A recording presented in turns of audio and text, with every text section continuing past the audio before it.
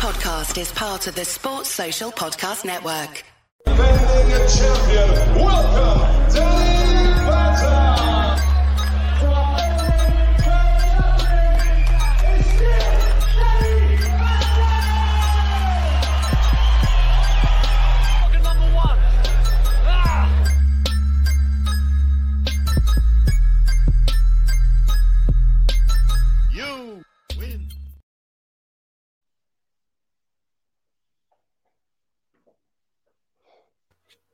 Hey guys, I'm Si and welcome to Ace Podcast Nation. This is episode number 14 of the Danny Batten MMA show.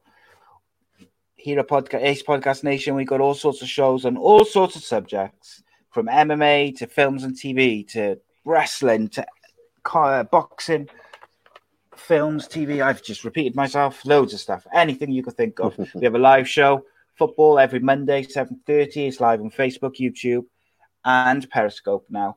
We also have shows unscripted and uncensored, where you, the people, decide the questions and the talking points for the guests. We've had all sorts of guests on there, from UFC fighters to Cage Warriors fighters to footballers to actors, boxers, fashion label designers, just various different people in the hands of the people. We also recently dropped a new series which is called My Story. The first episode was with former England cricketer, a controversial man in many ways, very charismatic and very enjoyable to speak to, Chris Lewis. Episode 2 was former Wales international footballer, Cardiff City footballer, former Arsenal footballer, Rhys Weston, which was a fantastic show. Rhys was a very funny guy, and it was really interesting to hear some of the stories that he came out with, especially some about his went on Wales duty and featuring casinos and bars and all sorts of things. It's very interesting. And episode number 3, which is going to drop, this is out Wednesday, so today's Wednesday. Welcome. And this on Sunday, we will have My Story, episode number 3, with former WBO world champion boxer, Welsh icon, Mr. Robbie Regan, which was a really, really interesting show. And that, my friends, is an exceptional boxer in his time. And as I say, a world champion. But today we are talking MMA, no boxing on today's show, because that's what the people wanted. We've, while we're in a quiet period of boxing and MMA current events, we're going back and talking some old events. So we're currently going through the UFCs. We're on UFC 2 this week. And then each week we'll asking you, the people, to send in the classic MMA or boxing bouts for us to also talk. This week we are talking Royler Gracie versus I'm going to make sure I pronounce his first name right. I do apologize. I haven't got his first name there. I think it's then I'm going to try. It's Royler Gracie versus Sakuraba from Pride 8, which was a very, very interesting fight. And then we're going to go on to UFC number 2, which, even though they were 6 months apart from UFC number 1, there was a big difference in the standard of competitors, which we'll discuss. And these are just incredible to watch compared to today's mixed martial arts. Not just the technique and the quality difference, but things like groin strikes and hair pulling and kicks and knees on the ground and other such things. No referee stoppages at this point. So it's basically to the death almost, in metaphorically speaking. It's quite brutal at times, but it's you can't take your eyes off it for a second, I've got to say. And joining me to talk all of this and more is former Cage Warriors champion, British MMA legend, Mr. Danny Batten. Welcome, my friend. How are you? Yeah, I say I'm doing good. I'm really relishing and enjoying these retro moments. I know. You got like a twinkle in your eye watching all these old, especially with the Royce Gracie dominating last week's tournament. Yeah. It was like Christmas for you, wasn't it? Yeah, it was.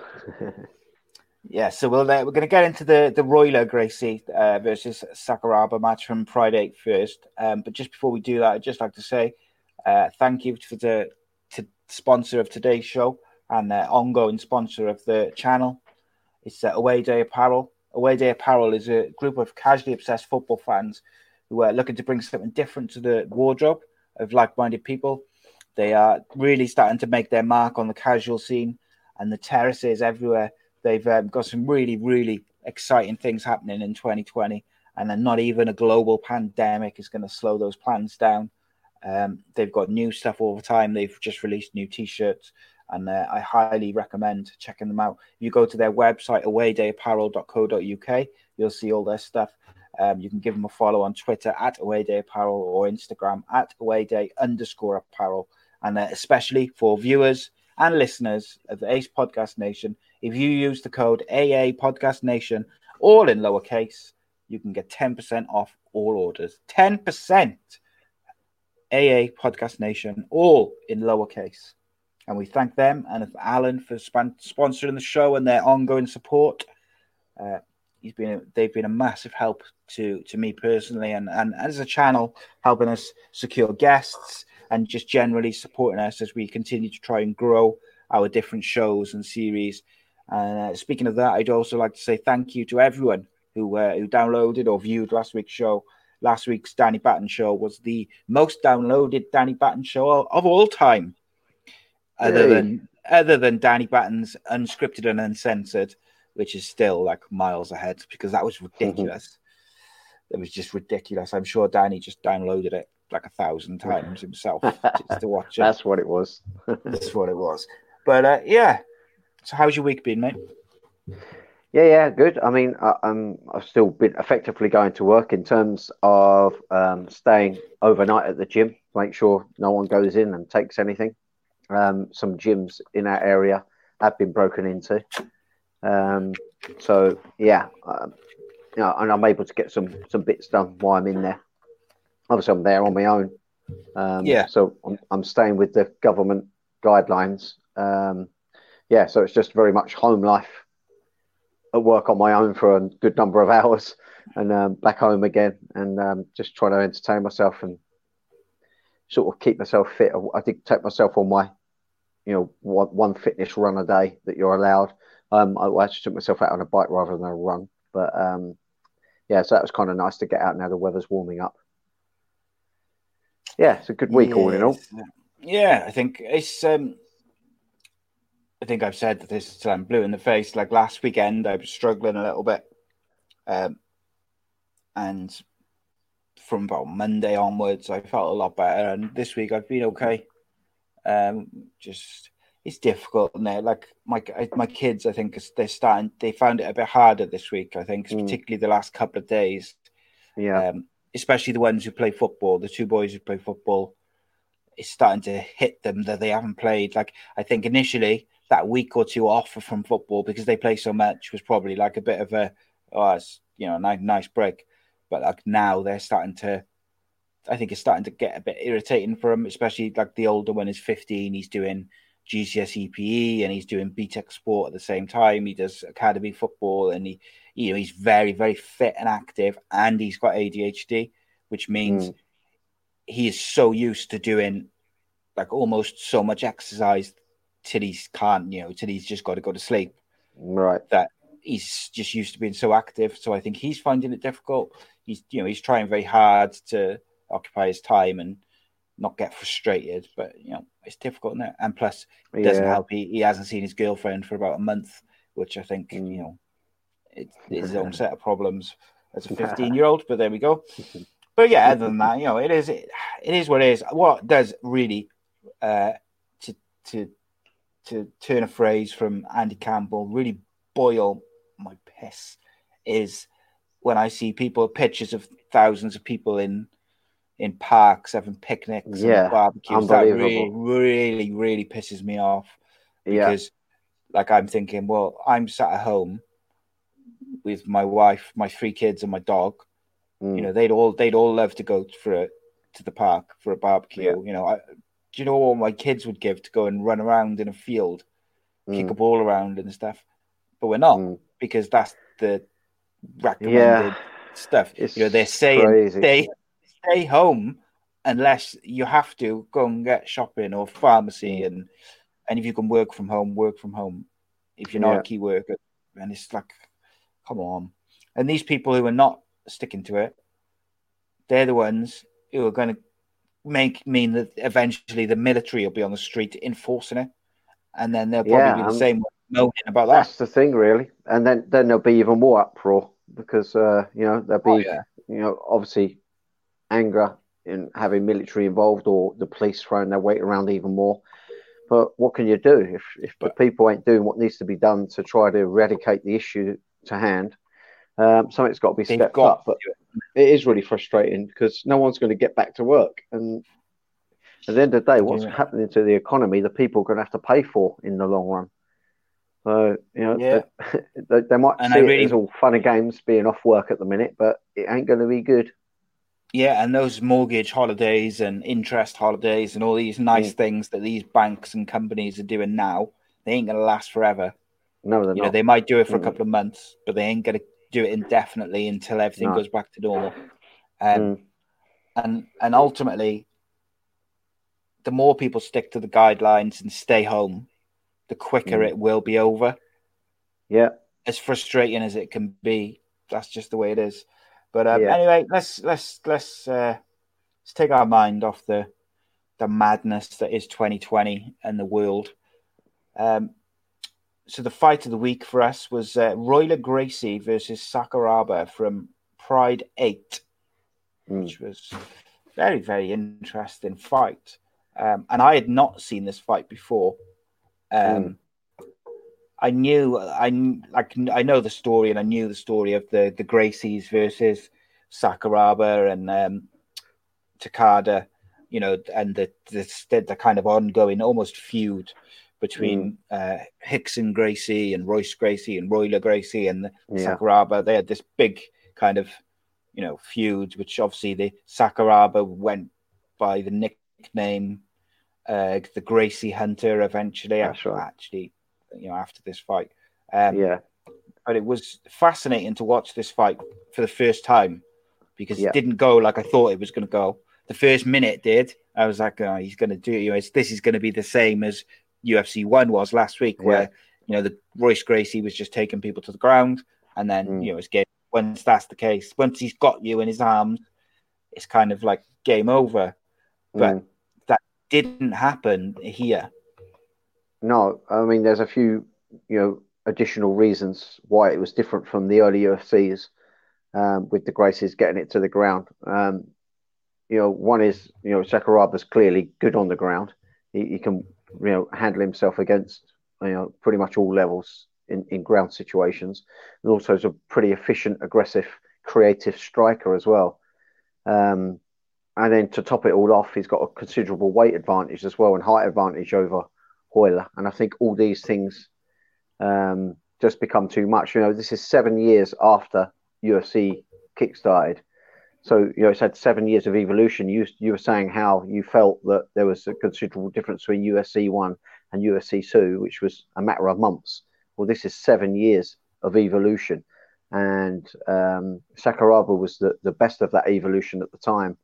And giving away that weight advantage, giving away skill set advantage was just steps too much. I remember watching this, when it happened. And I was still a little bit in the delusion of, the Gracies were always going to win no matter what.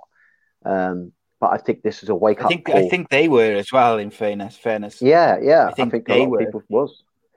Yeah, but I think this was the first realization that, hey, weight really does matter. And being well-rounded absolutely matters. The problem Royler had in this fight was that he was smaller, weaker. Yes, okay, he could probably match Sakuraba on the ground in some sorts, but he doesn't have the wrestling capabilities to get him there in a positive position.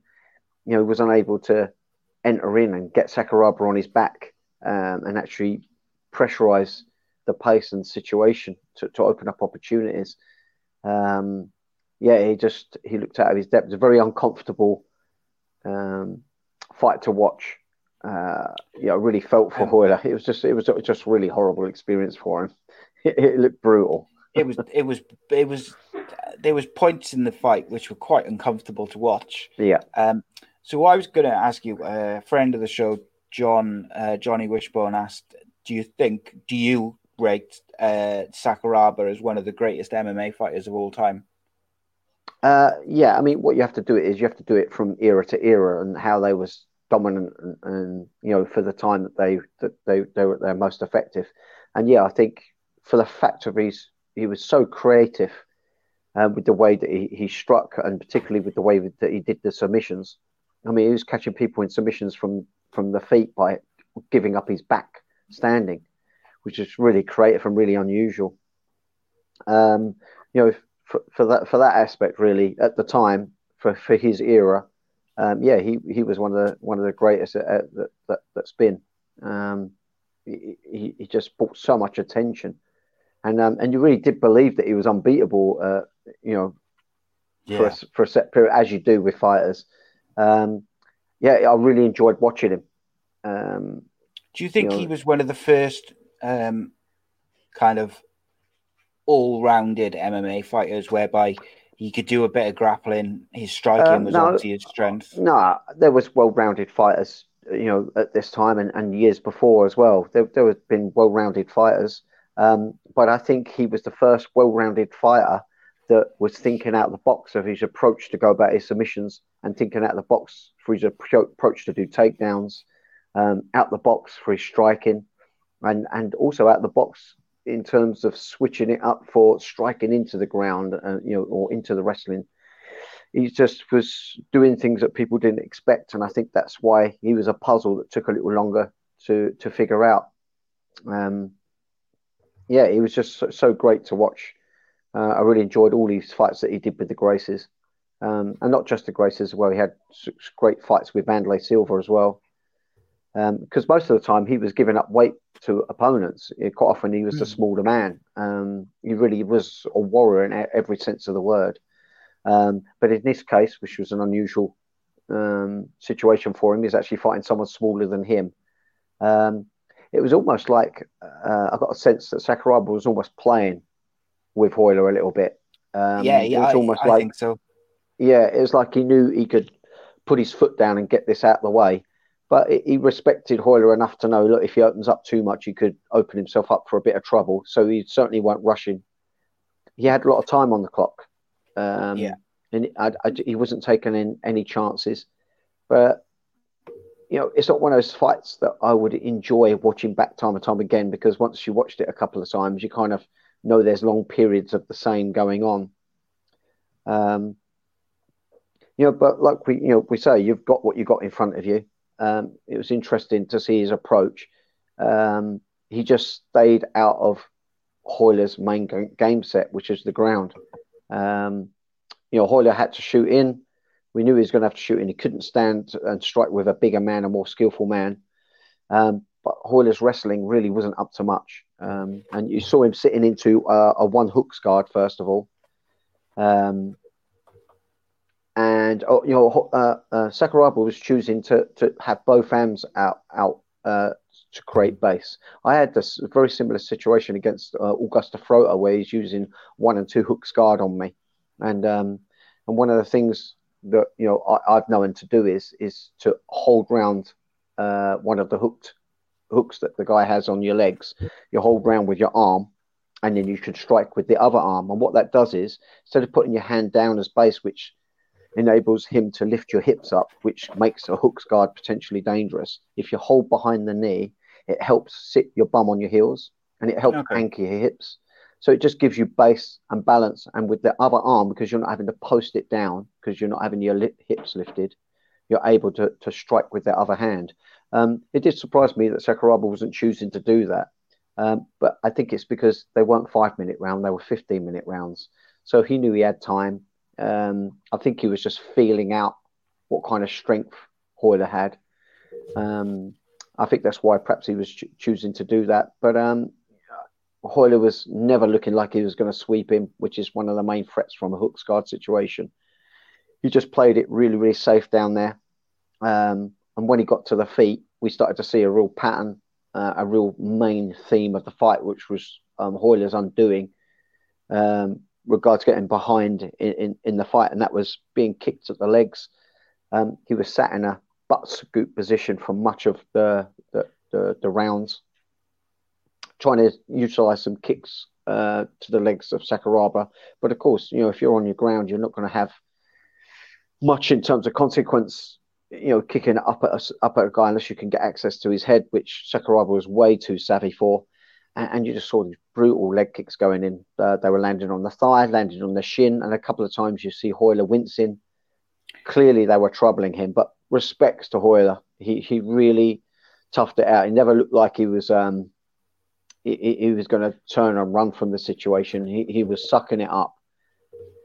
I think he thought he could still win, and that's the thing with the Gracies is you do feel that even with all the damage he took to those legs in those 15-minute rounds, where his legs inside and out were just bruised and cut, he still felt that if he could get a hold of him, he could tap him out, quite quickly.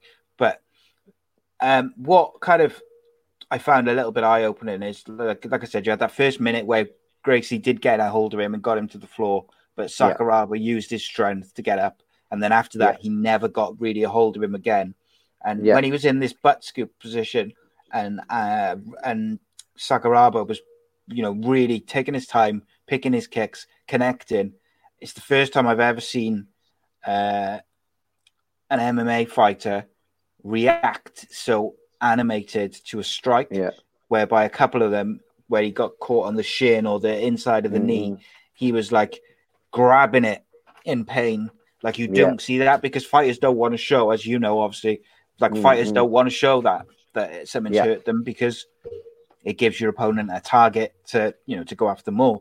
But that was noticeable. And obviously, as the first round went on, and in the second round, Royler Gracie even resorted trying to goad Sakuraba into coming down to him. Yeah, that's right. He was talking in there. He was trying to get, he was trying to irritate him to make him, because, I think I would assume you'd agree, but in my opinion, all fighters have got a certain level of ego, and sometimes they fall into that trap of trying to match their opponent with what suits them to prove, whether, if I'm a jiu-jitsu guy and the other guy's a striker, and he says, "Oh, you'll never beat me striking," they often will try and, instead of playing, doing their strength, they'll try and outstrike him and they get caught, or or vice versa.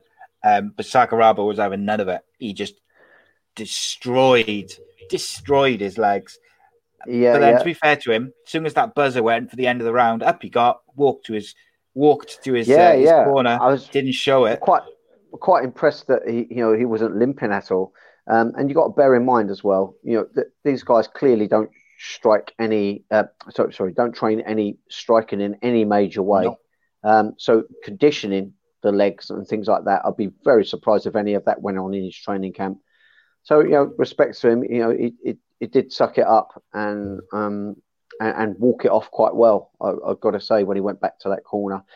But towards the end of that round, you started seeing Sakuraba getting more and more confident, trying to hunt for that head kick. So with a grounded situation where you've got one person stood up and one person down, you've got two ways to play it. And the way Hoyler was playing it, if it was going to be in the modern game and you're sat on your bum with your back off, you're normally looking to scoot back up. Although, to be honest, even these days, a ref would halt the bout and stand the fighter up anyways. Yeah. But normally you would be up off your bum when the person's standing because you're trying to get back to your feet. But Hoyler was sort of like not wanting to get back up to his feet because he knew that wasn't going to get him anywhere. No. But I don't think it was doing him any favours being sat on his bum. Because if you think about it, if you're sat on your bum on a ground situation and you're trying to attack someone who's in a stood position, you want to try to open up many attacking opportunities as possible. So you would look to want to kick the legs, the body, and possibly up kick to the head. You can't do that while you're sat on your bum on the ground. You'd have to be on your back. But of course, if you're on your back, that hampers your ground game somewhat. If Sakuraba did want to engage, you're already down on your back and you've not got a loaded potential guard situation there. So he's kind of in a difficult situation. I think if he was going to choose to try to stay on the ground, I think it would have been better for him to play on his back, and he would have been able to defend those leg kicks a little bit better. Because when you're on your back and someone stood and they're kicking at your legs, really you want to be using the flat of your foot to block on the shin, so it don't get access to the thigh and don't make that nasty slap noise, and certainly don't hit the outside of those shins, because that's when it starts to really hurt, as you were seeing. And also, you've got to think of the rule set as it was back then. You could be kicked to the head on the ground. And so, again, it's a little bit of a head scratch on why he chose to butt scoop up to Sakuraba when you could potentially get leaving himself open for the head kick, wasn't he? And you started seeing Sakuraba look for that a little bit more at the end of that first round. And I did wonder how long it would be before one connects. And it wasn't long before, my wonders come to light in that second round. Because after a little exchange on the feet where Hoyler was just doing what Gracies do, they try to sort of knee stomp, try to keep you away and look for the entry to try to get you to a ground situation. He was eating up some horrible, horrible leg kicks. He ends up on the ground again in that butt scoot situation, and then that head kick lands. Lucky for Hoyler, it was with the foot and not the outright shin, because I think this would have put an end to the fight completely, either by cut or complete knockout. But it was a foot, but it still didn't look very nice.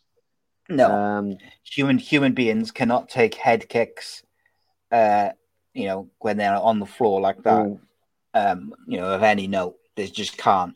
But going back to something you said, which I found interesting, not the only thing I found interesting, but one of the things which I kind of picked up on was you said about the Gracies not being conditioned to receive strikes because they don't train strikes.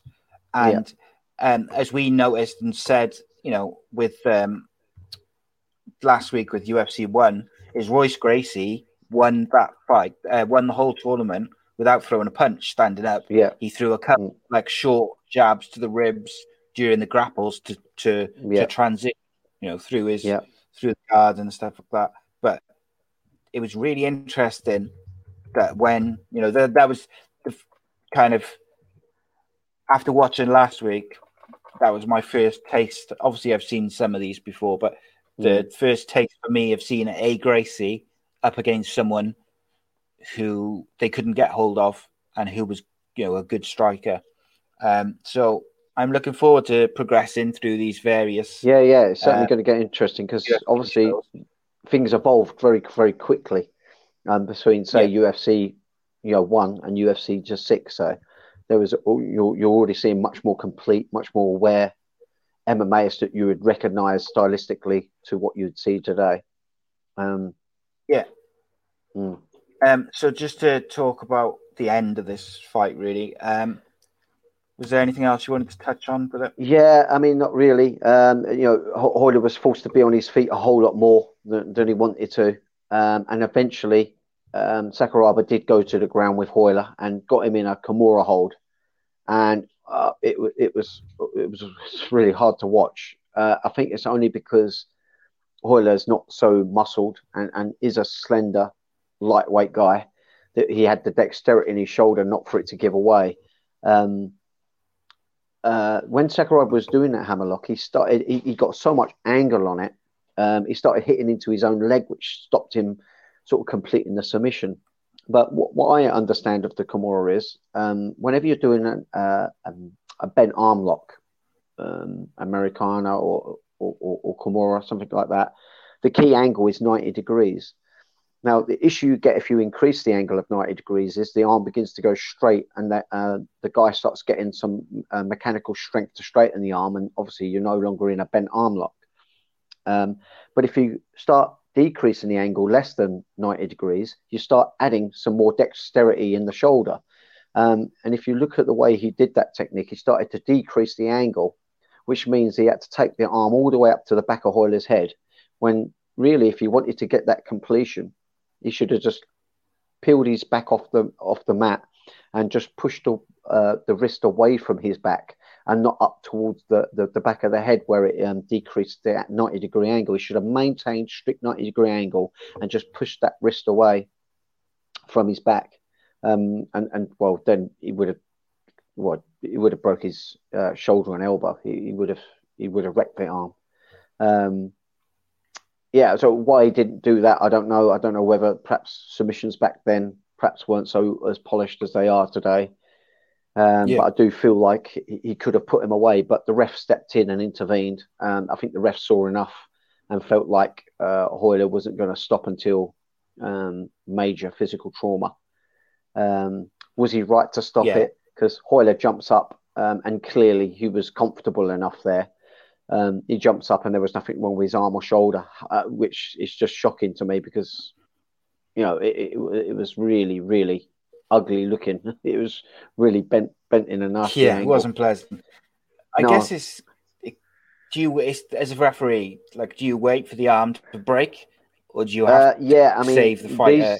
These days, pro athletes or referees will let it go. I think, once there's a break in any action, a lot of fighters will refuse to tap, won't they? And they'll go unconscious or they'll break. Yeah, but initially a referee will let the break happen, then intervene. But they will leave it up to you whether you decide to take it that far. That's the consensus. And refs will tell you that in the back room. They will leave it up to you. Obviously, with chokes, it's got to be traumatic for fighters. I don't care what anyone says. How I know fighters are a different breed, and they're they're killing machines in a lot of cases. That's got to be traumatic for the person whose arm is broken or leg is broken or whatever, ankle's broken, to have it broken by someone in a hold. Know it's coming. And for it to happen, you're aware this is what's going to happen. But equally, I think it's got to mess with the head of the person who's doing it, because in their head they've got to be thinking, just tap, just tap, just tap, just tap, and then it goes in your hands. It can't be nice. I know. You get different characters, don't you? You get some people quite narcissistic who would think nothing of it to break your arm, to put you asleep. And hold it on, even if the ref misses it, he's going to hold it on. You're going to get fighters that are like that, but then you're going to get some that are not quite so brutal in their approach, and they see it more of a sport, and they're willing to take it as far as a break, and they will let go of the submission and transition to something else. I mean, I was never one for. Where were you in that? In those two sort of sides of the spectrum? I was always really quite stubborn. And when I say stubborn to the strikes, I wouldn't give in to the pain of being struck, if you will. But if I knew something was going to be consequential to my longevity as a functioning human, I would tap. I got submitted just once in my fight career in Japan. It's what led me to start training jiu-jitsu. It was when I fought him in an area, I got submitted really, really quick. I was really out of my depth on the ground. I was pretty much just a striker predominantly at the time. And, I felt my arm go out, and, I could have, put up with it and let damage go to my arm. But I never saw the fights as fights. I saw it as a sport. It's as closely related to a street confrontation as you can get. And that's initially why I did it. And originally I was only going to fight a couple of times just to test the skills I'd acquired in martial arts. So I never thought at that time that I'd really go through with being a fighter, although it's something I fantasized about as a young teenager. I really wasn't sure. I thought, I just want to test myself and see how it goes. But then I really got hit with the bug, and it went on from there. I would tap. Simple as that. I'm actually watching the submission now. I mean, it's just so awful looking. It's really horrible. It's not nice. How he jumped up and everything was fine. I mean, there was no injury there at all. He put his arms up and he was completely fine. But I think the ref was still correct to stop it. It goes to show the ref was around this time. It's a ridiculous injury. Around this time, this is where they started to give referees more power in terms of protecting fighters and actually stopping fights. Because I only know this because I was reading about it earlier. Obviously, in the early UFCs 1, 2, 3, I think the referees were basically told just leave it. And we saw that with the sumo wrestler last week, where he had his teeth knocked out when he was on the floor and he was unconscious, and they just let it go. And it was his corner which kind of got in the ring. Whereas, eventually, like these days, I came across a video earlier where it was at an amateur event in the UK. These two young guys were fighting, and the guy knocks the guy down. He beats him with strikes. He knocks him out, but the ref stops it. But he has him in the ground and pound, and he just keeps pounding on the guy as he's like semi-conscious, and the referee's like in between him trying to push him off. He can't. Right. He won't stop striking him. So the referee puts the fighter on top in a rear naked choke to as soon as the referee does that, he stops. But the referees, I think, they train in it themselves to so they know what they're looking for in terms of submission positions and stuff like that. But I do think it's important that a referee can do something like that if needs be to defuse a situation or to stop a fighter after the fight is finished. Yeah, I've had a couple. We have seen over the years a couple of times. Yeah, I've had a couple of really strange experiences being a referee for matches, and one of them was I was cornering for a amateur match where, when I think it was their first fight each that they were having, both had big crowds of people there. You could see the nerves and tensions running through them, and they both come out absolutely going crazy on each other. And one guy got the other down into a mounted position. Both of them wasn't very proficient on the ground. So you had one raining down punches, literally just giving everything he's got, really rushing it, and it was all over the place, really not technical at all. But the guy on top ended up busting such a nut. He passed out in mount position and collapsed on top of the guy he had mounted. And that was a really unusual situation for a ref because I didn't know what the hell was going on. I'm like, what's going on? He's passed out. And it was a crazy situation. And one other situation I had, which was totally nuts, was we was having trouble shutting the cage door. It weren't always slamming shut. The padding was getting in the way. Sometimes it was shut okay, sometimes it weren't. And in between rounds, I had to go to the cage to help pull the cage door shut. And as I went to pull it, the two guys started fighting behind my back. It was an absolute surreal situation. Jesus. Absolute surreal. So I had to tell them both off, reset and restart the timer. So I've had a couple of strange circumstances as a referee. I do feel for them as well. Referee's position is quite pressure orientated because you've got to make a decision then and now, and you've got to stick by it as well. You can't stop a fight and then say, okay, oh no, I got it wrong, start again. Yeah, you've got to stick by it and just swallow the pill that you may have stopped it earlier, may have stopped it late. You just have to suck it up and learn by it and hope you evolve as a referee. Yeah, and they're always wrong in the eyes of of whoever, either fighter or the media, but they've got to make split-second decisions, and they're you'd like to think that they're always thinking of the fighter's safety and health as well. Yeah. And interestingly enough, we're going to go on to UFC 2 now, and this was the first time Big John McCarthy was involved in MMA professionally, or the UFC at least. And obviously he became one of the most influential mixed martial art referees in the world. He designed the rules for the UFC, and he's heavily involved in Bellator now, making them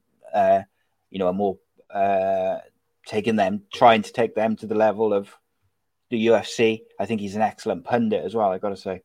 Right. But yeah, it's very, very interesting to see him as a young man in his first experience. And actually what you could see from it was he was very... There was a couple of fights where you could see he felt like he should get between the fighters to stop it. But actually all they'd been told to do was just put their arm away and say, the fight's over. Yeah. So it's interesting, not just watching the standard and the techniques and the fights and the weight division, the lack of weight divisions, but it's also interesting watching the referee, the rules and the way the referees interact change. Sure. It'll be really interesting as we get through these over the coming months. to see that. Okay, so we have. I'm just going to bring up UFC number 2. Overall thoughts of the general program. Yeah, I think the initial thoughts was that the strikers were now aware of what the ground aspects were about, and they started to make adjustments to try to put it in their game. Not put it in their game where they're going to start, shooting and taking someone down and putting it. They're still very much strikers, but they got a little awarenesses. So if there's a head there, they know how to squeeze it in a roundabout right way, and they had a little bit more balance about them. Yeah, and when someone's trying to engage and take them down, they had a little bit better balance. Whereas, in UFC 1, when Hoist was shooting in, they were falling to their back. They had no sense of clueless, weren't they? Yeah, no sense of base. They got taken down very, very easily. In this, they were hopping around a little bit more. They had a little bit more awareness about them. Not in every case, in every fight, but certainly, people like Patrick Smith who fought in the previous UFC. Is that the boxer? There was one who had fought in the previous one. That's right, Patrick Smith. Yeah, and Rhodes. They both had fought. Yeah, and he had obviously he was a very good boxer, but he had gone away and learned how to defend jiu-jitsu only on a basic level. Yeah, but enough that when it went to the ground, he wasn't clueless, and you could see straight away when in one of his fights it went to the ground. Yeah, and he didn't panic. Yeah. Which is makes a massive difference to not just the ability to fight, but also I would imagine his confidence in fighting someone who's more jiu-jitsu based.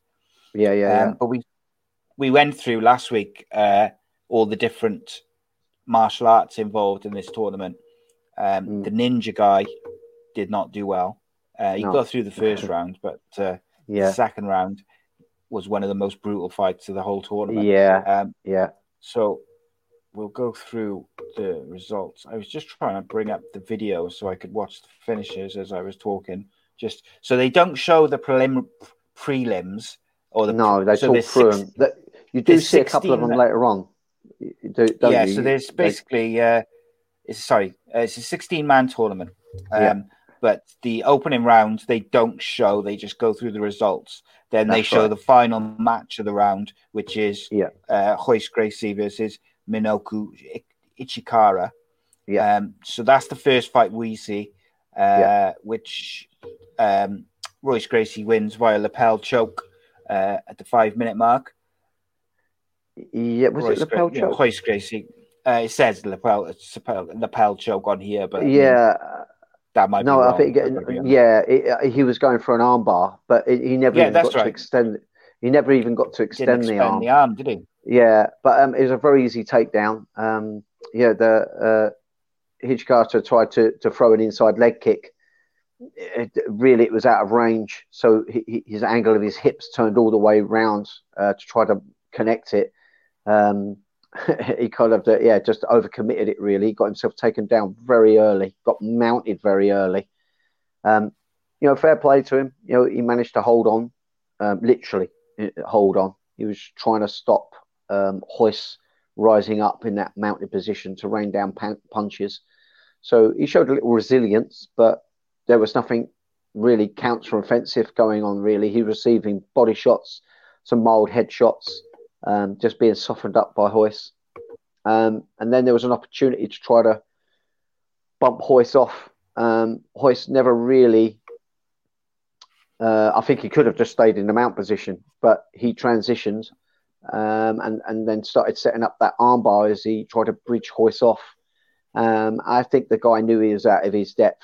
I was going to say, as soon as he transitioned from the choke towards the armbar, he did not even wait. Straight away, he grabbed, he just tapped before he'd even extended his arm. Which I found very interesting because, tell you what was good about this show straight off in the opening scene was they had the stunt guy And when they had the stunt guy, when he first said, "Oh, this is a stunt man or whatever," he knows different. I thought, "Oh, Jesus, it's going to be worse than last time." I but thought actually, exactly the same thing.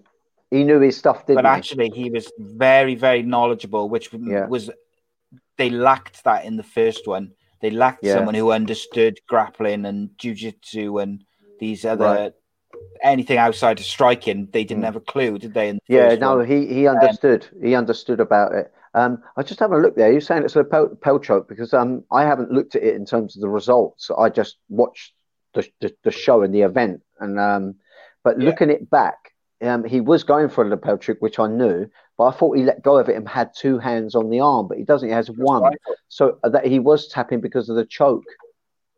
Yeah, he only has one arm on his armbar, so it was a lapel choke, but an armbar as well that could transition to. He kind of had it all going on there. Commentators thought it was an armbar as well because even they said, he was very quick to tap, and I thought because he didn't seem to have the choke right in, but obviously I'm assuming lapel choke involves the gi, does it? Yeah, that's right. Yeah, and it's not very nice having that pulled tight around your neck, especially if you don't know how to get out of it. It must be a very, very suffocating feeling, and no wonder he was not used to it as well. Not used to being choked. Exactly, like it's the same for a jiu-jitsu guy who's a ground specialist who's never done striking. When you've got someone coming at you, it ain't very nice. It makes you panic, makes you feel rushed, makes you feel under pressure. Well, just same for a striker when they're put in the ground and someone starts smothering you and all over your face and all around your neck. It's a suffocating experience. They got their hands all over your different your type of panic. That's why he tapped so quick then. Yes. So first bout we see is the title holder, Royce Gracie, and he does not take long to put away Ichikara, and that's the first bout of UFC 2.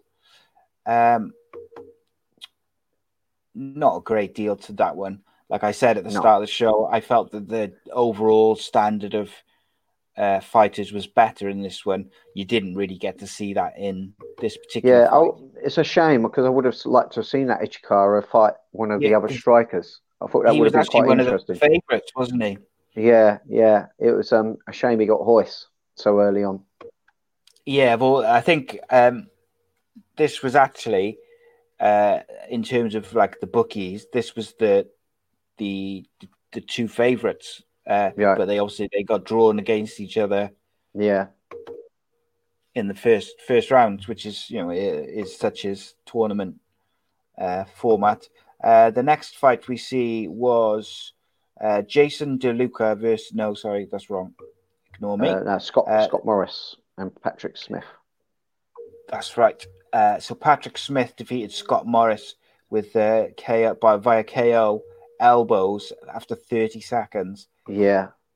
Remember I said to you, I'd got this videotape out with the girlfriend in 1994 or 1995, something like that. And when I saw it, that's when I realised I think this is real, because I was thinking I was watching a film. But when I saw if you slowed it down, I remember having my videotape and rewinding it, looking back, and you actually see blood spurting out from his face with the elbow strikes, and it's just, I remember it sickened me at the time, so I'd never seen anything like it. And this was the very fight that I showed my dad, and I just said, "Dad, have a look at this. This is real." He goes, "No, it can't be, son." I said, "No, seriously, you've got to watch it." And when he saw it, he was flabbergasted and a little sickened by it as well. But yeah, I mean, Patrick Smith just looked so brutal, didn't he? He had that dominant position, and he just let it all go. Poor guy didn't stand a chance. No, he did not. And actually, like I say, this was where you started to see the difference in the standard this year, or this tournament compared to the first one, because I felt like outside of maybe one or two fighters in UFC 1, the overall standard, maybe it wasn't that great. And what you saw in there straight away was that, right, there's a couple of fighters, strikers grapplers outside of the Gracies who can really do something here. But are you noticing though, in all these early UFCs, you're seeing no wrestlers come in for Hoist to go up against at this stage? No. I think the first few UFCs, the fighters. Yeah, and they were definitely trying to match it so that the jiu-jitsu was showing up against the systems that were going to be easy to expose. It would have been a whole lot more difficult to expose a bigger and heavier wrestler. Which we began to see in the UFCs as it progressed through. The wrestlers started showing a bit of a dominant force. The wrestlers were kind of like the stick in the spokes of a bike. They kind of like ruined all the systems in a way, wasn't it? There was really good spoilers of the ground guys, was able to do crude ground and pound and use their really good base. And of course, strikers couldn't stay on the feet with them, so proficient at getting it to the ground. So they're kind of like they were sort of like destroying everyone to a point, and we're really showing dominant. I think it was around about UFC 7, UFC 8, and stuff like that you started seeing the wrestlers really sort of take a hold and really start to show through. Indeed, you'd have to bear with me a second because I've just lost the page with the results on, so I cannot go through what was next. What was the next fight? Have you got that in front of you? Yeah. Next one was at Rhodes. He had the longest fight in the preliminary fights that we didn't actually get to see. Yeah. He ended up having to get a stand-in fighter. Just trying to get the actual name. It was Fred somebody or other. Is it Fred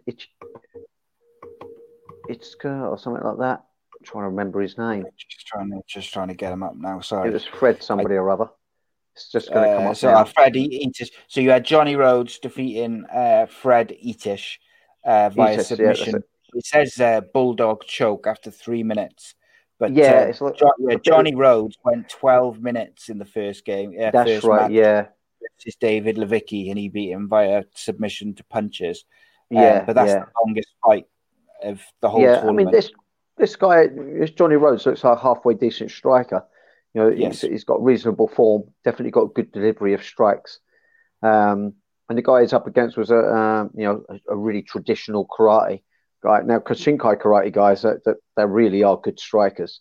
This guy was more traditional in his approach to the karate arts. Showed reasonable defense. I think they were just feeling each other out. Their ranges were perhaps a little bit different what they used to from each other. But Rhodes had a really good counter cross punch. Clearly understood the counter game. I think anyone that's got a counter game to their striking understands striking to a reasonable level.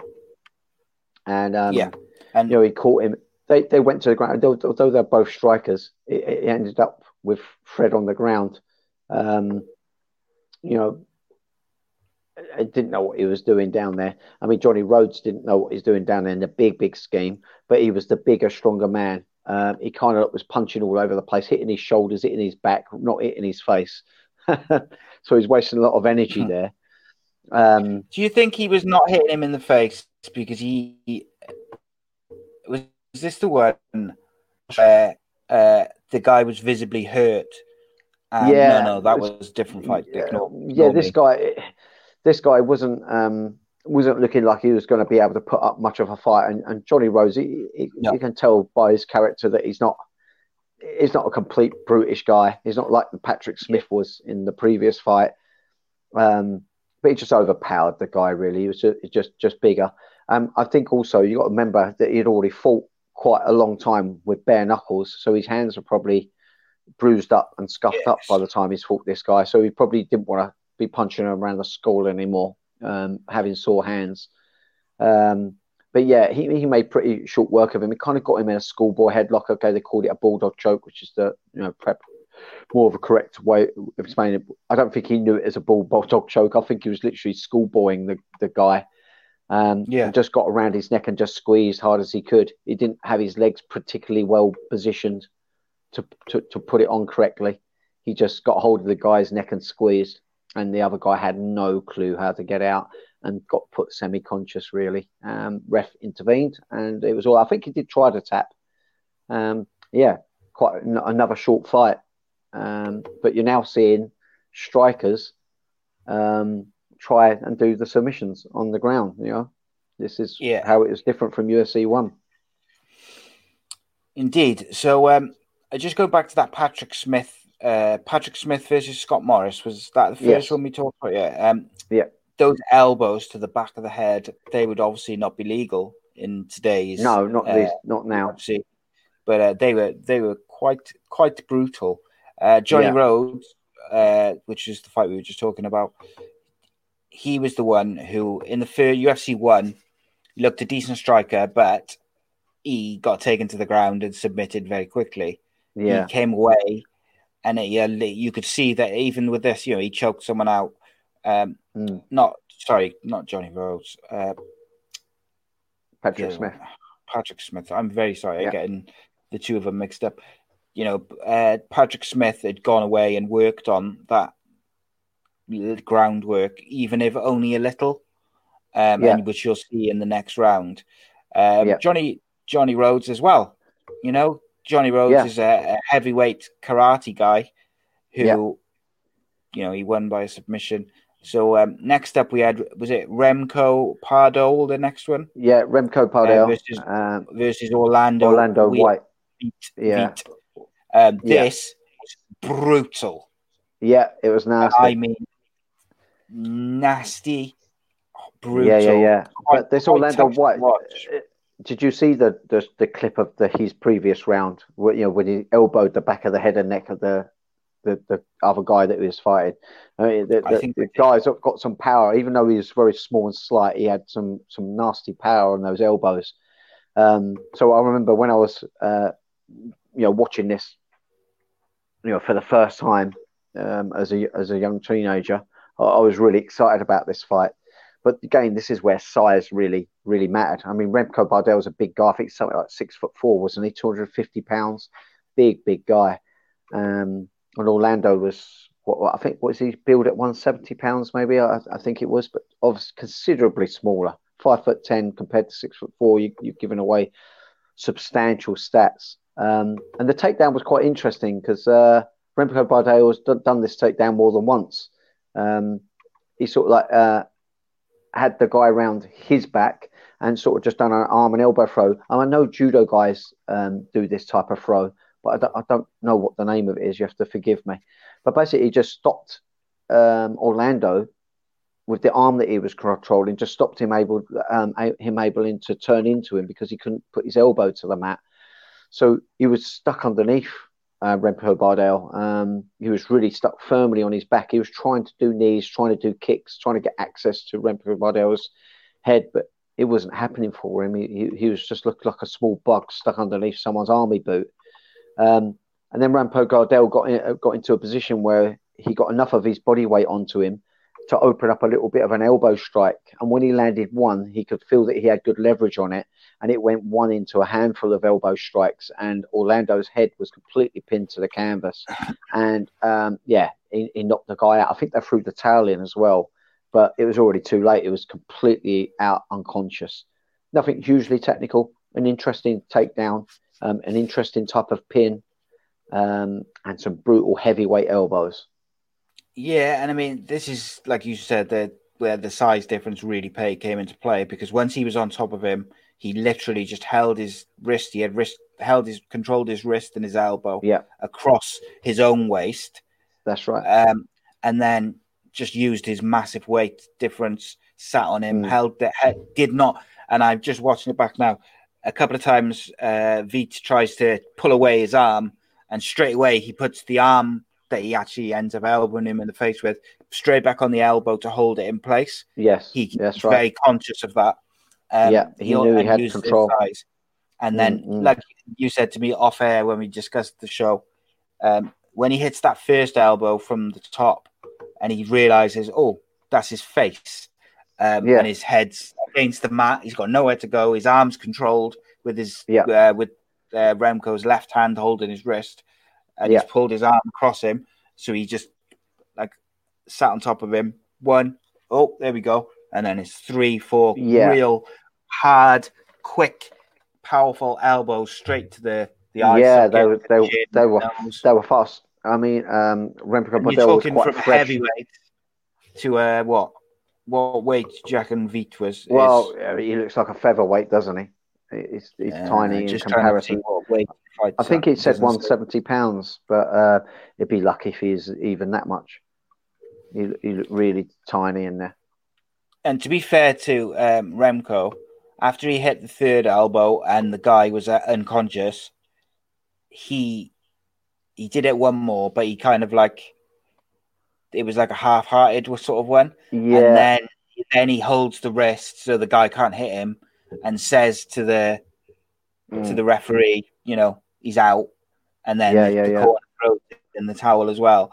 And he could have done some serious damage with those elbows. So I think he deserves a certain amount of credit for not Remco continuing. You can tell he was a nice guy in the interviews afterwards. I mean, he was saying that he didn't expect to win that fight. He's just going to go into the next round and just try to win. He was it was under no illusion that he was the best there necessarily. He was just going to go in there and try and win. Absolutely nice guy. He was not in it to be nasty, nasty to anyone. He just did what needed to be done. And you're right. When he knocked him out and was aware that he had knocked the guy, he didn't want to dish out any more in punishment and look to the ref to stop it. But with that takedown, what he wanted from that takedown was a scarf hold. I think he was probably wanting to submit this guy. So ultimately, people who don't know what that is, what's a scarf hold? A scarf hold's where you have control with your arm around the head and around the back of the neck, and you have one arm in. It can be a really solid control. It's a little hard to do it on someone who's really proficient on the ground. They know how to scoop their hips out and make it hard for you to pin. But with the weight advantage Remco Bodell had over Orlando, had he got the scarf hold, Orlando wouldn't have been getting out of that because that's an even more dominant position than he had there. Really, the kind of position that Remco Bodell had there against someone his same weight, he wouldn't have continued to have control. But with the weight advantage as well, it was just too much for Orlando. But I really believe he wanted the scarf hold, was unable to attain it, and really just discovered that, there's an elbow shot there. And then once he found a home for it, he just kept repeating the process. Yeah, and he was knocked the F out. He was gone. Oh, absolutely, yeah. So Remco, the nice guy Pardell, we'll call him from now on. He goes through to the semi-finals. Next up was Royce Gracie versus Jason DeLuca. Jason DeLuca, I think, fancied his chances in this fight. He did not win. He's a young. He went on to fight in Pancras and that. He ended up fighting people like Bas Rutten and become quite a well-rounded fighter. He's more of a kung fu stylist, and if I'm not mistaken, I think there's footages of him going to the Gracie camps for the open challenges. I think he fights some of the Gracies there. Actually at the Gracie venues, there's some really grainy tape footage. You could tell he's a young lad, very fit, tenacious, just not aware of the ground arts. He fought in the UFC 3 times. He fought in UFC 1. He won UFC 1. He fought twice in UFC 2. Then he fought in many Pancras events. So he had a pretty not by any means a incredible career, but he had so his final record was 55 fights, 33 wins, 21 losses. It's pretty just under 50%, really, isn't it? But not a terrible record, is it? No. You got to remember a lot of those losses come when he had no ground skills whatsoever, but he ended up becoming an okay ground guy. He become an all-round fighter during his career. It's a lot of fights to have. Yeah, he was submitted 13 times in the 55, and he won Right. 13. He won 13 by submission as well. Right. So he obviously went on to really improve his ground game substantially. Yeah. But yeah, Royce Gracie, I think it was an arm lock, this one, wasn't it? Yeah. It was another really nice transition from Hoyce. It was actually Jason DeLucia who threw him to the floor. They sort of like, I think DeLucia would have liked to have been striking. He sort of looked like he was going to do a jumping side kick. Kind of got smothered. They clinched up together. Hoyce is not bothered whether someone wants to engage and throw him down or not. So it didn't look like he even was bothered that he got swung off balance a little bit. He didn't try to fight his base and balance and was happy to go to his back. Very quickly worked from kind of like a half guard. Started trying to work around the backside of DeLucia. You could tell DeLucia didn't really have the right idea. He didn't hold a whiz around the arm. He didn't try and set his base back. And got overturned very easily, and then saw him in a mount position. But he's young and really athletic. He was really bucking. He wasn't being a sit-in target. He was showing some fight, but as he bridged out, very similar to what happened to the Ichikaru, bridged out from the mount position, but of course exposing his arm, and the arm was on. Now the poor guy was tapping Hoyce a good number of times. The referee was on the wrong side, wasn't he? Yeah, he was not too on it. Then he had to tap the mat in vision of the referee. Well, I think he had his arm a little bit hyperextended by the time he stepped in. But again, this is a whole evolution process for the referees. We know Big John McCarthy is an incredible referee, one of the best there's been and is today. But he was still learning his trade probably at that point. DeLucia was holding his arm a little bit after that. Yeah, I was going to say he's having a little hold of that. Yeah, we're just seeing Hoyce again make short work of people. He's getting it to his realm very quickly and doing what needs to be done to advance the next round with as much energy and as least amount of damage as possible. Indeed. But the final was with, oh no, it wasn't a final. It was the next semi-final, wasn't it, with Patrick Smith and Johnny Rhodes? Yeah. So the semi-finals were Patrick Smith versus Johnny Rhodes and Royce Gracie versus Remco Pardol. So I think it's the Smith-Rhodes fight first. Yeah, if I'm correct. Yeah, I was enjoying this one because you got two obviously strong, dangerous strikers. Yeah, and then typically the fight finishes via submission. Yeah. Because they're becoming aware now. Yeah. It's really good, but Rhodes really impressed me with that counter crosshand again. You can tell he's got something on it, and they was exchanging some nice little leg kicks as well. It's kind of like looking a little bit like an MMA striking bout that you would see today. You started seeing, the way it was going to evolve into. But yeah, they had some nice little exchanges. No one over dominating on the other.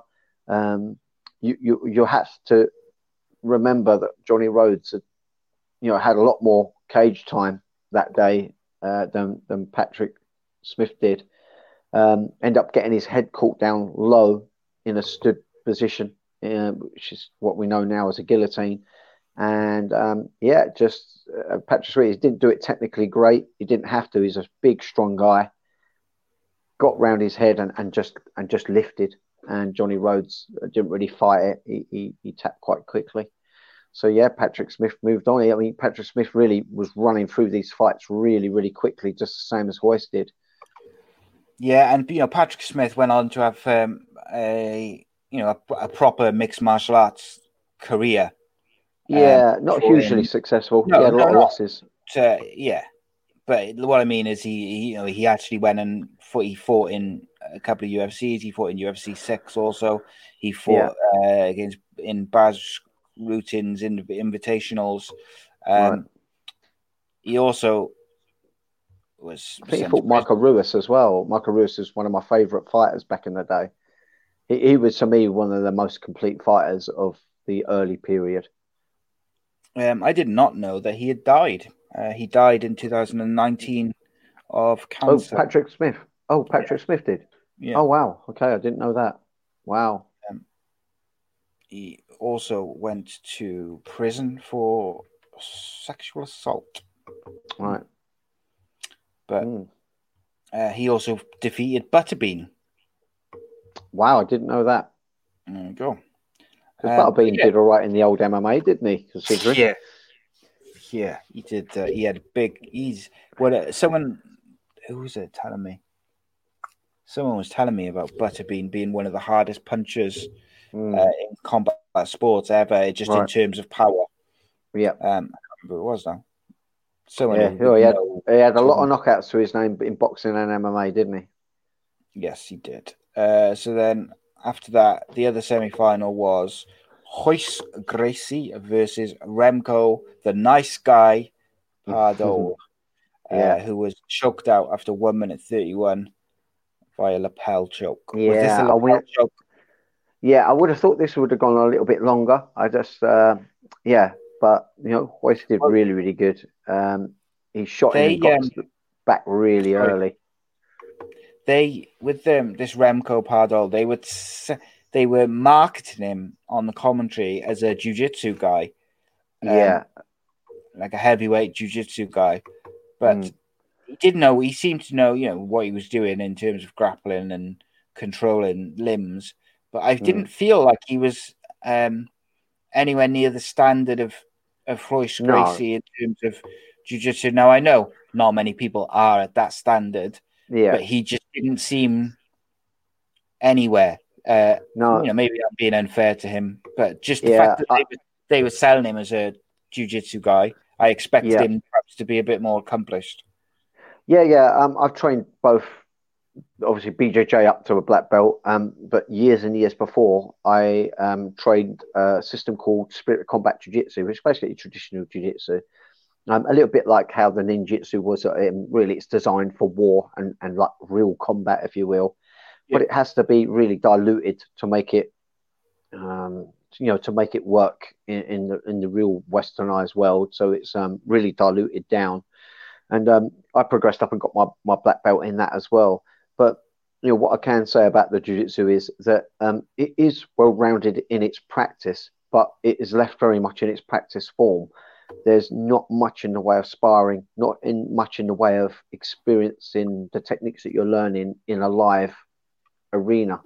So Remco Bardil was just a really big guy that would have had somehow a little bit of know-how about the mechanics, but no real skill in the play to play it out. So traditional jiu-jitsu guys have a little bit of striking, they have a little bit of judo because they do have a complete system. So one of the things we would do is we'd drill someone coming at you with an overhand strike over a weapon or just a fist. You would block it, engage the arm, lock the body, do a judo type throw, a knee on the rib, strike to a pressure point in the neck, and maybe an armbar finish on the ground. So it was complete in its practice, but it was all drill and practice form rather than real play, real spar. Real sparring, yeah. Yeah, so I'm not surprised he was out of his depth on the ground. Interesting. Really, he only had size going in his favour. Yeah. Yes, he certainly had that. He was 6'4", 200. Yeah, and 250 pounds. That's a big dude. He, interestingly, now, I don't know, I'm assuming he didn't have this back in 1994.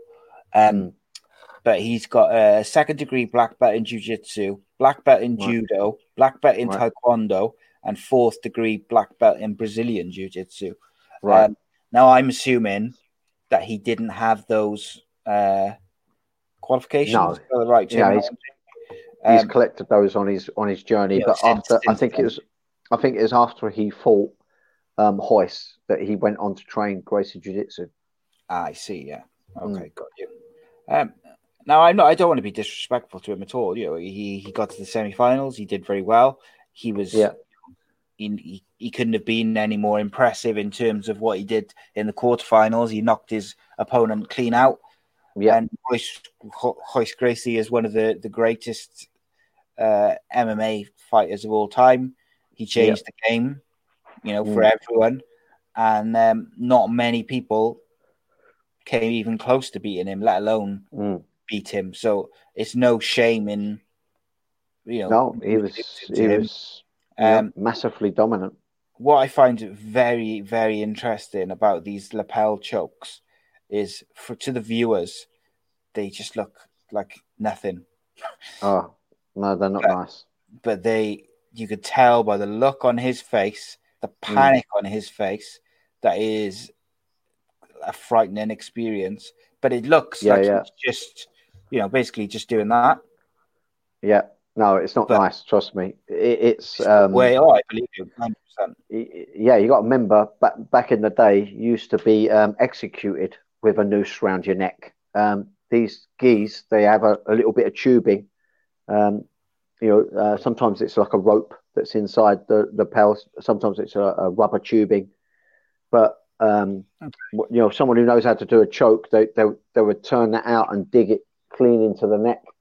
It's just, once it's bed in, you don't have a lot of chance to resist it. You're either going to go asleep or you have to tap. You have two very, very short, fast choices to make. Is there any way? How would you teach a student to reverse it or get out of it? Yeah, I mean, always the thing with any submission, not just lapel chokes, it's always antidote rather than cure. To cure yourself of an issue, you have to be going through some form of experience of it before you get better. So it's a little bit like, if I start getting the symptoms of a cold into flu and I'll go to doctors to get antibiotics, well, I'm already going through the process of feeling sick. It just might make me get over it a little quicker.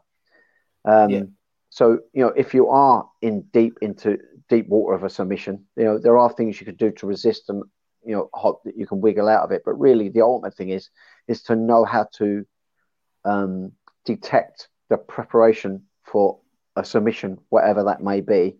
I always say about there's 5 key elements to any sweep, strike, or throw that you need to do.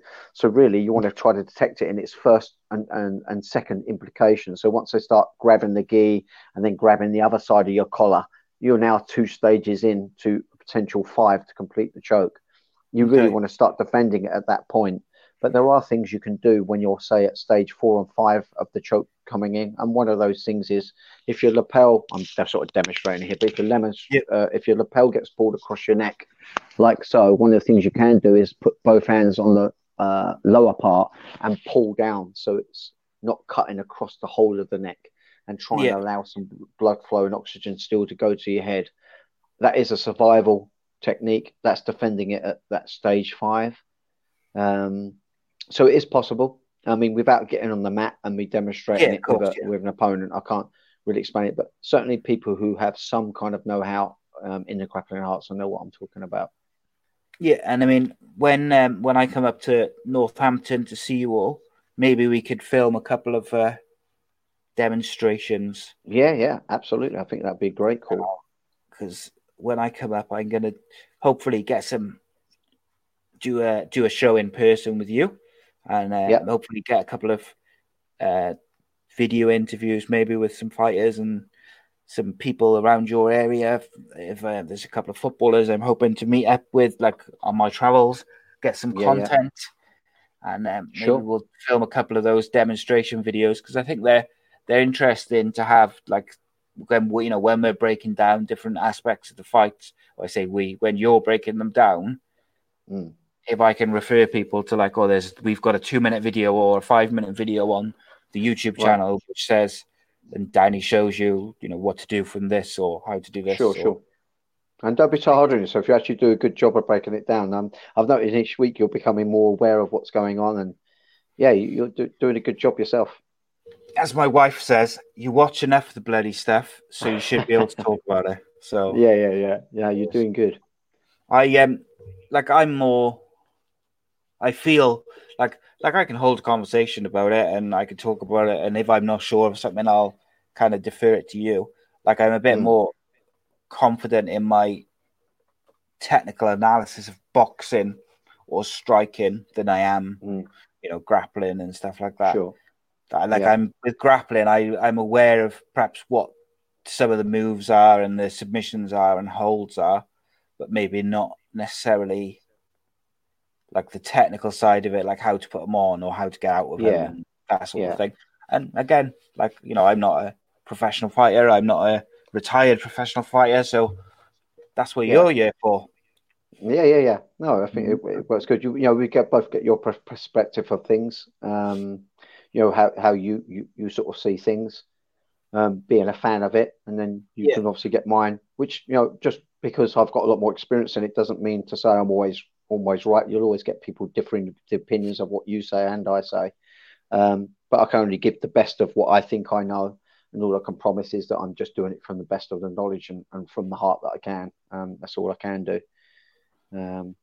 Absolutely, but mate. we'll always have different a opinions. fantastic job, mate. And I'd say now we don't always agree with the way rounds have gone when we're, you know, doing fight analysis. Yeah, sure, but that's the good thing. You know, you get the fans' perspective, which is yourself. You're a real fan of it. You're not uneducated completely in it. You do know what you're about of sorts. You know what, you know, when someone's got an arm around the neck, you know it's a choke, and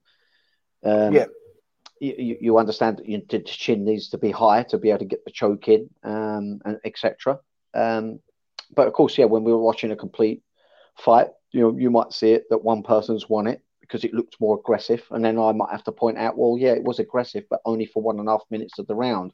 He was actually losing mildly for the 3.5 minutes of the other portion of the round. So I don't think he won that.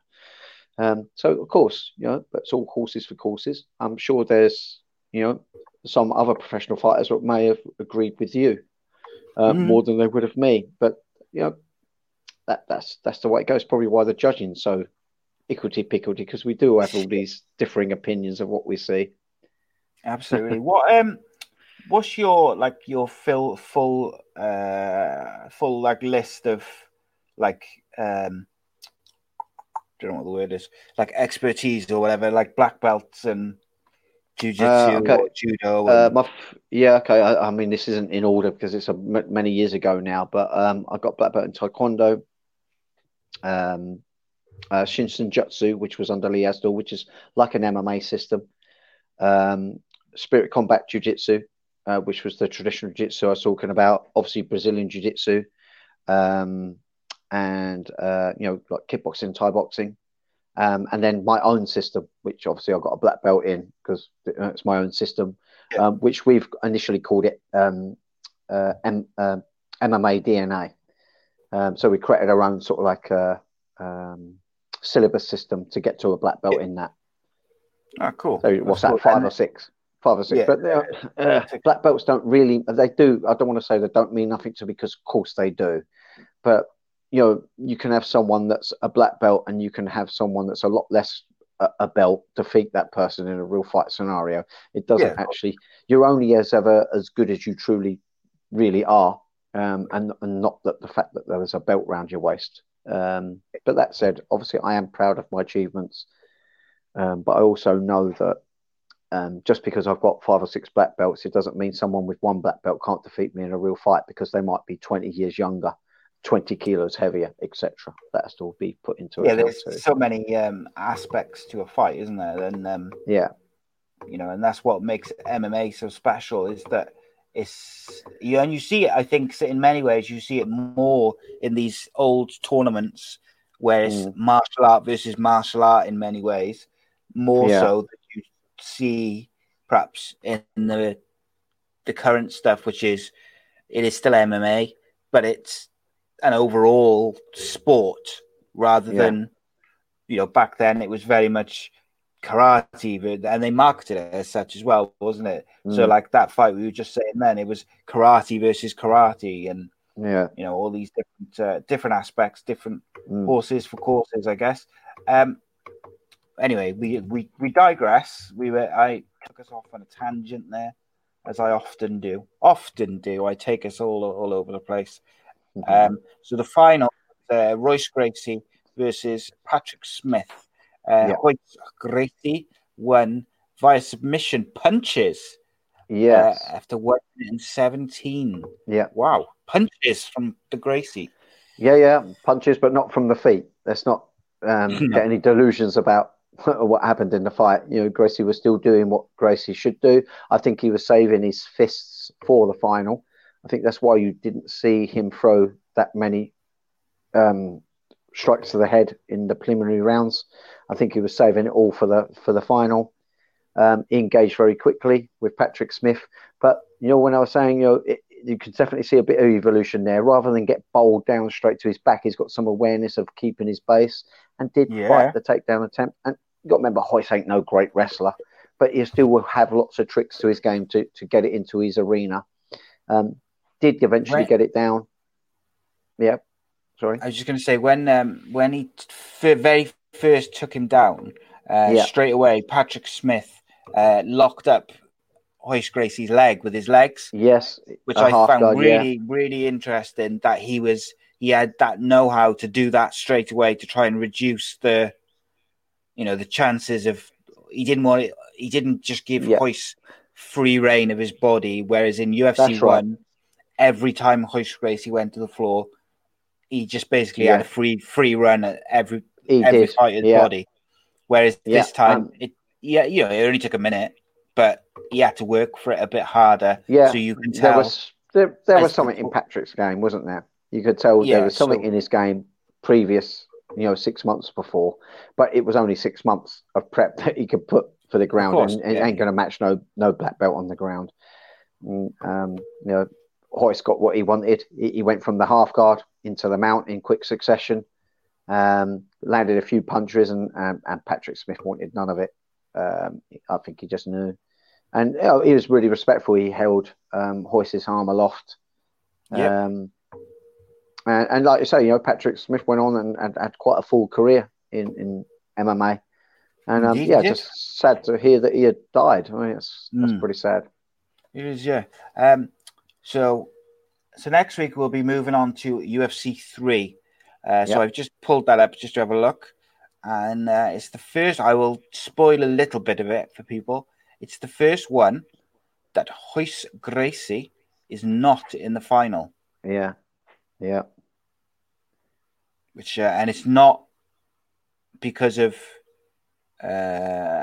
what you might think in terms of. No, I remember this because this was the next video I got out of that video shop. Once I saw that and I saw the UFC 3, I was like, hey, let's get this one out. So as is tradition from last week, I'm going to tell us who's in it, tell us their martial art, and you can tell us a bit about what the martial art is. So we've got Keith Hackney, who is American Kenpo. Yeah, American Kenpo. So that's a little bit like a mix of both Kung Fu style with your arms, if you will, and karate with the kicks. So it's kind of a mixed blend. Okay. And then he faces off against Emmanuel Yarbrough, who's a sumo wrestler, which is obviously, we know that. Yeah, self-explanatory. Ken Shamrock is a shoot fighter. We're familiar with Ken. Christopher Lalinga is a judoka.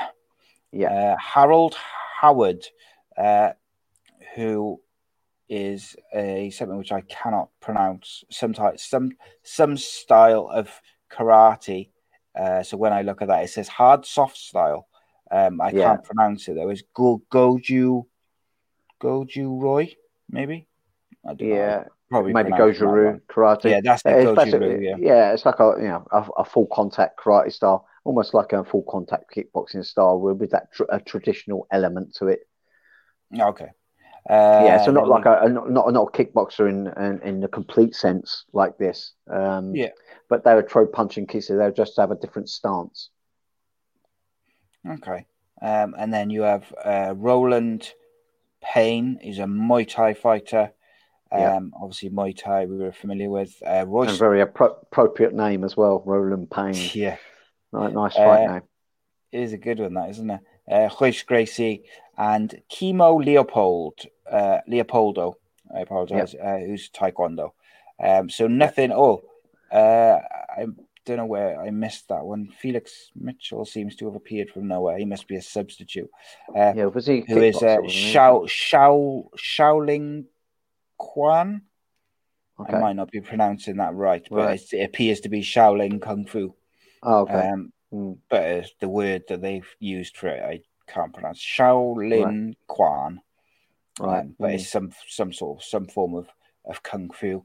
And we also have a sub Steve Jenham, who is in ninjutsu. That's right. Yeah. I remember him, Steve Jenham. But I'm not gonna go into any other detail and spoil the save that. People, go watch UFC 3 this week. And what did we do for time? So we did 1.5 hours. Okay, so next week, myself and Danny were planning on watching the Royce Gracie versus Sakuraba fight from Pride 2000 as a follow-up to the Royler Gracie fight, which we obviously watched this week. But someone also sent in a suggestion that we do.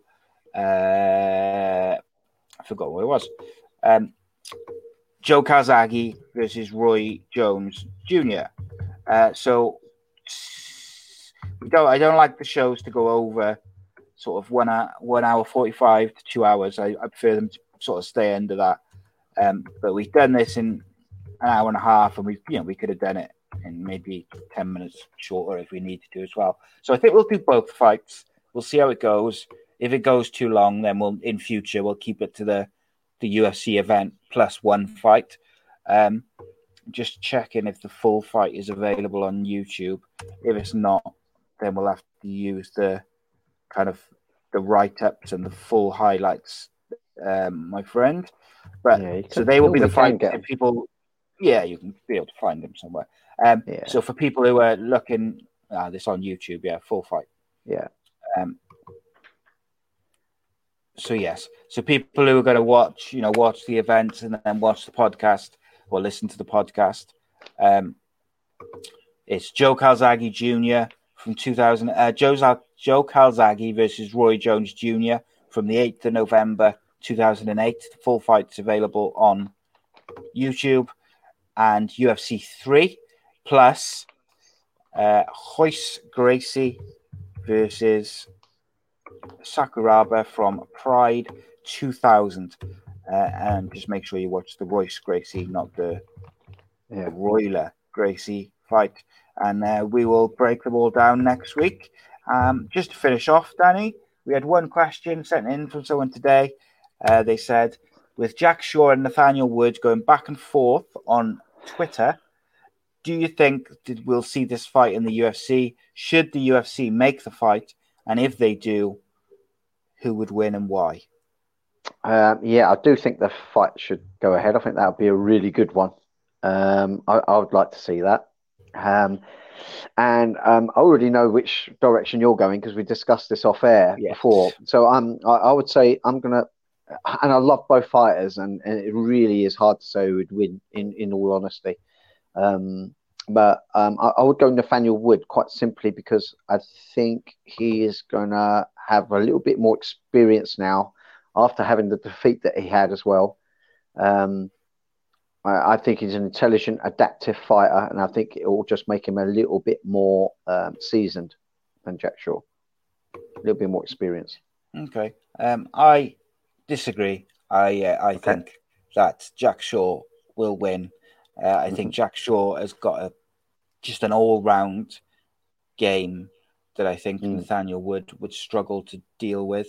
Whilst Nathaniel Wood is an exceptional fighter, I just think Jack Shaw is too good in terms of his striking is excellent, his grappling is excellent, his wrestling is good. Everything is top-notch. And there's a reason why Dana White singled him out when he signed as the next the next big thing from the UK for the UFC. Yeah. He doesn't do that for, every fighter. He didn't do that for, say, Brett Johns or someone else, I just use Brett as an example. But what I mean is when they sign fighters from the UFC, from the UK, they don't necessarily, come out and say, they're the next big thing, etc., etc. There is a reason for that. Jack is not just hype.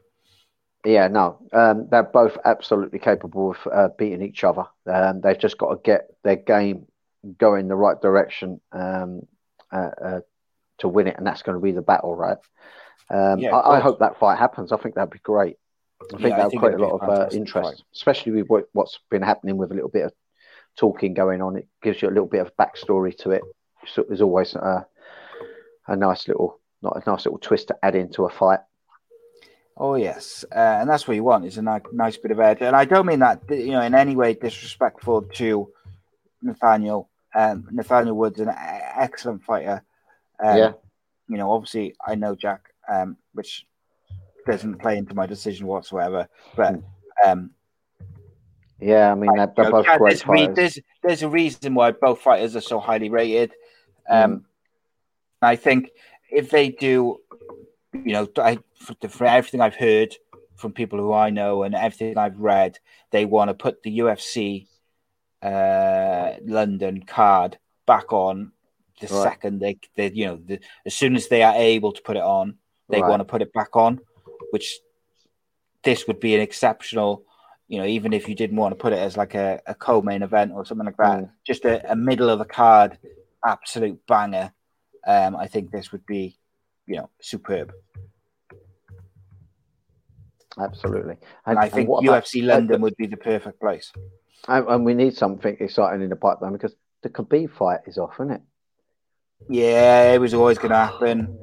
I mean, Khabib and Ferguson, it's never going to happen, mate. Never going to happen. I mean, is that the 5th time or something, isn't it? Is it fifth or sixth? I mean, wow, this is ridiculous. I mean, how can global always get in the way? Yeah. Look, I got to say, I thought I had already in my head. It was already off to me because as soon as they started saying about moving it to different countries and all this sort of stuff. Number one, grabbing at straws. Well, number one is Khabib has proven over the years that he's not necessarily the easiest to deal with in terms of moving fights, organizing fights. And you're telling me that you've got to try and rearrange this fight to a different country, but you don't know which country yet. And then when you factor in the travel bans and all this sort of thing, it's never going to happen. I personally not entirely convinced that Khabib will ever fight again. I think he's got one eye on retirement, and I think that's a dangerous game. If you've got fighters, I think Daniel Cormier suffered with that a little bit in the John Jones, the second fight. He had in his head, he had said publicly, "I want to fight Stipe, I want to fight Jones, I want to fight one more, and then I want to retire." And I kind of just to me, and I'm not a fighter, I think that's a dangerous game, and I think Khabib is the same. He's sort of got one eye on retirement. And I think so too. I don't think he's got a massive. I don't think he's desperate to fight Tony Ferguson in any way. No, I kind of get the feeling too. We could be completely wrong, but I sometimes wonder whether we'll ever see him fight again. I also think that Tony Ferguson will beat him. I also think that the one fight we might see is Conor McGregor rematch. Just because he does not like Conor McGregor. And I think that motivation might be the difference between retiring and, one more. Yeah. And it's also, it's going to be the biggest selling fight in history. That helps. Yeah. And I do think we'd see a better prepared Conor McGregor as well. Oh, yeah. Because he had a long time out from the MMA training. Yes. He's obviously been training boxing, and it had been a long time for him out the cage.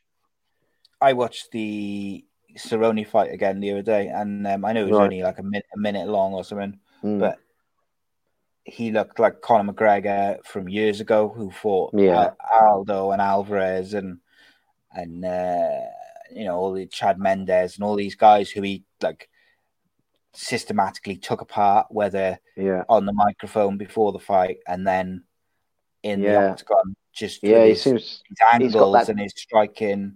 He seems to have the death touch. That's the only way I can describe it. He just seems to always find people's off switch. Yeah, he's got it's the angles he creates. I think is one of the strongest parts of his game. He creates weird angles to everyone else, and it's like he's got lead in his gloves and his feet. He just when he touches people with that left hand, it does damage, if not finishes them. Yeah. I think it's very, very precise. Shoulder as well now as well. Yeah. He's getting more and more creative. He's adding more tools to his game, more weapons.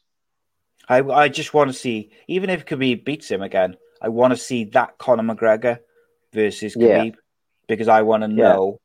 Because I said straight after the Khabib fight, I said that Conor was so worried about, or in his head, and even John Kavanagh said since, like they were so worried, they were so focused on Khabib and what he could do that they didn't do the normal things that they would do, like Conor McGregor's done all his career, creating those angles and counter shots, and he never got going. So I'd love to see it. Love to see it. Whether we will, I'd also like to see Khabib, Ferguson versus McGregor. I'd also like to see Gaethje versus McGregor. I think it could be an absolute. All of them exciting matchups. Gaethje versus Ferguson. Oof. Oh, I mean that's like a dream. That's like a dream as well. Yeah. I had a dream the other night that Tony Ferguson fought Max Holloway. Okay. Ooh. That would be an if that happens now, that'd be a bit odd. Yeah, I just think it was weird. I just had a random dream, but like, I think that could be, an absolute banger. I really wish Holloway hadn't gone up a weight because he lost, didn't he, when he went up a weight? He did, yeah. Who did he fight? Was it Poirier? Mine's gone blank. Yeah, I think so. It's Poirier, wasn't it? Yeah. I think so, yeah. I wish he hadn't gone up a weight to try and. I think did he go up a weight? He was feeling. I think he was. Thing? Yeah, I just think he was feeling unstoppable. He was looking so convincing all the time as a featherweight, and I think he just felt so confident to go up a weight. And, he lost. So he lost to Dustin Poirier, I think. Yeah. No, he lost his belt to Volkanovski. Yeah, that's his featherweight belt. But when he went up a weight, he fought Poirier. Oh, right, yeah, okay. And that's right, yeah. He went up and fought. He fought. So he beat Brian Ortega in that bloodbath where he's got the record for the most amount of strikes in 4 rounds. The next fight down of all time is like more than 40 strikes, and that was over 5 rounds, and that was him as well. So just from the output. Then he lost. He went up a weight and fought Poirier, lost. And I think that's the one that kind of, because before that, he looked unbeatable before that. Then he beat Frankie Edgar, which I don't. He's on his way out a little bit. I don't want to be disrespectful to Frankie, but he's not what he was. And then he lost going up his featherweight belt to Volkanovski. Whereas I feel like if you take that Poirier fight out of there,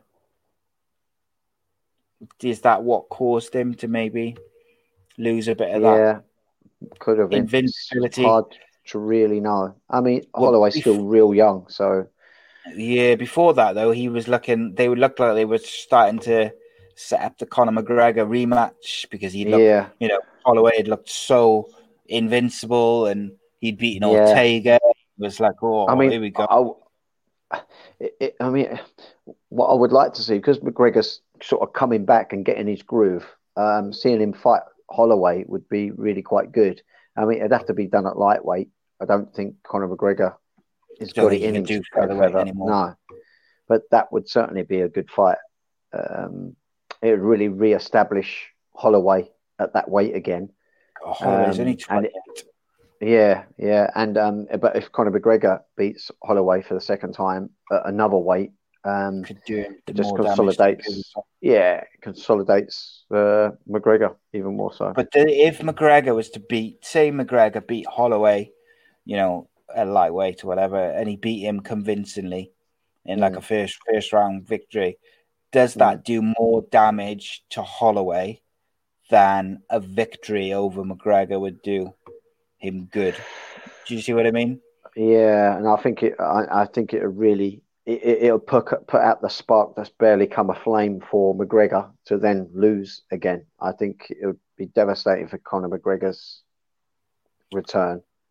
Yeah, because he beat he beat Holloway, years ago, wasn't it? It was at the start of his UFC run. He was taking Holloway down, and he totally beat dominated him on decision, didn't he, in 2013? Yeah. But I don't think he'd be able to. I think he's still capable of beating Holloway, but not so convincingly as he did. But can Holloway perform as good as we know that he can up at that weight? It might be that lightweight division just ain't for him. So that maybe it just won't suit him. Yeah, it's difficult to say, isn't it? But he didn't look what he had been when he went up to lightweight. Yeah. But I don't think we can take anything away from Holloway or Volkanovski. Volkanovski absolutely nailed the strategy for someone with a short body composition like he did to hit the legs in the flurries and kick at the legs and come out. Obviously, he's a really fit guy as well. It was an excellent performance and an excellent fight as well. So, there's just so many elite, amazing fighters. I think it'd be hard for them to guarantee to win time and time again. That's why kind of you got to take your hats off to Khabib, staying unbeaten amongst the pool of fighters that are in these weight divisions now. Yes. It's an absolute pit of lions, it really is. Oh yeah, there's like killers everywhere, and they're just an exceptional talent. The other thing I was interested in, I don't know if you'd be interested in doing. I'll speak to you actually when we finish about that. So guys, thank you for tuning in and joining us. Join us next week for UFC number 3. And we'll also be talking Joe Kazaki versus Roy Jones Jr. and Royce Gracie versus Sakuraba from Pride 2000. It's going to be a lot of fun. You can send your questions in to all the usual places. We got at ACEcast_nation on Twitter and Instagram, or facebook.com/ACEcastNation, or just leave the comments in the box below this video, and you can find all the audio versions of all our shows and the usual places: Apple Podcasts, Google Podcasts, Spotify, Stitcher, that sort of thing. Thank you for joining us, Danny. Thank you for joining me. It's a pleasure as always. Yeah, thank you, Simon. Thank you for listeners to tap in and listen again. And we'll see you next Wednesday for another show. Cheers, guys. Yeah. Defending champion, welcome, Danny Batten.